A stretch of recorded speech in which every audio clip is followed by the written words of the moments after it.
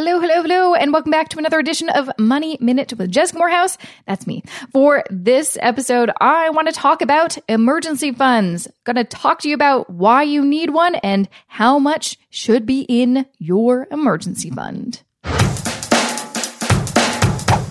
Okay, so let's start off with what exactly is an emergency fund and why do you need one? Well, an emergency fund, in case you don't know, is just a savings account, hopefully a high interest savings account. Not that, any of those high interest savings accounts really offer that high interest anymore. But anyways, it is just a savings account in which you put money, keep it liquid so you can easily withdraw it in case there is an emergency in your life. And an emergency can be a number of different things. It can be your pet gets sick, you don't have pet insurance, you have to pay that vet bill. It could mean you losing your job and you need to make rent and pay for groceries.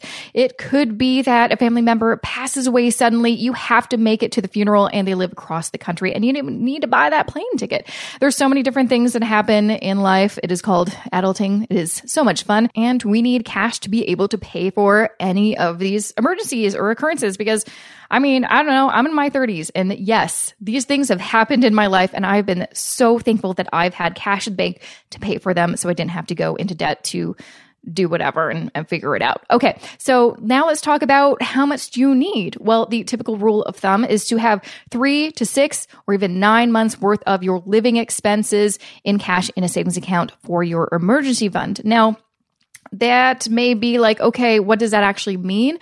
Well, how you figure out that number, that specific number you need to hit so you can actually start saving for that emergency fund is, well, you need to have a budget. You need to also start tracking your spending so you can figure out like how much does it actually cost you to live? How much is your rent or your mortgage, your bills? How much are you spending on eating out and groceries and getting your hair done? You need to know how much it costs to be you and to survive in the course of 1 month. And then once you have that number, and again, it doesn't have to be, exactly just have a good average or a good ballpark. Once you have that number, then times that by 3 or 6 or 9. Now, it depends on, your situation, whether you want to have just 3 months or 9 months.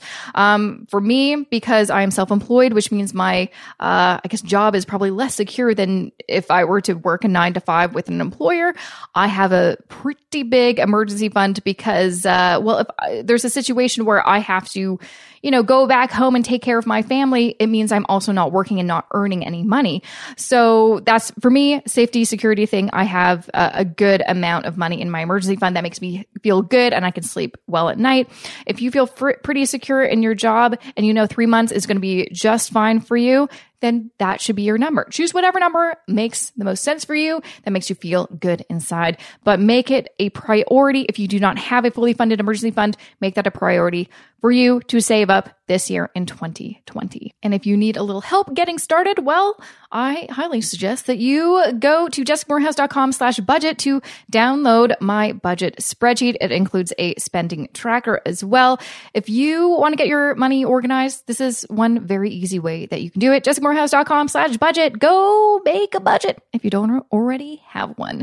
Okay, that is it for me. Thanks so much for listening. Make sure to, of course, sign up to my email list if you're not already on there to find out of all the updates of what I'm doing, what I'm up to, new things I've got in store for you. jessicamoorhouse.com/subscribe. And if you're not already in my free Facebook group, why not get in there? It's facebook.com/groups/money-life-balance.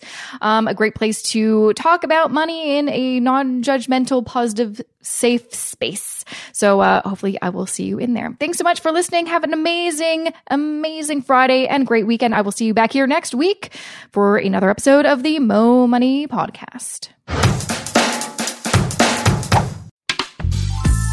This podcast is distributed by the Women in Media Podcast Network. Find out more at womeninmedia.network.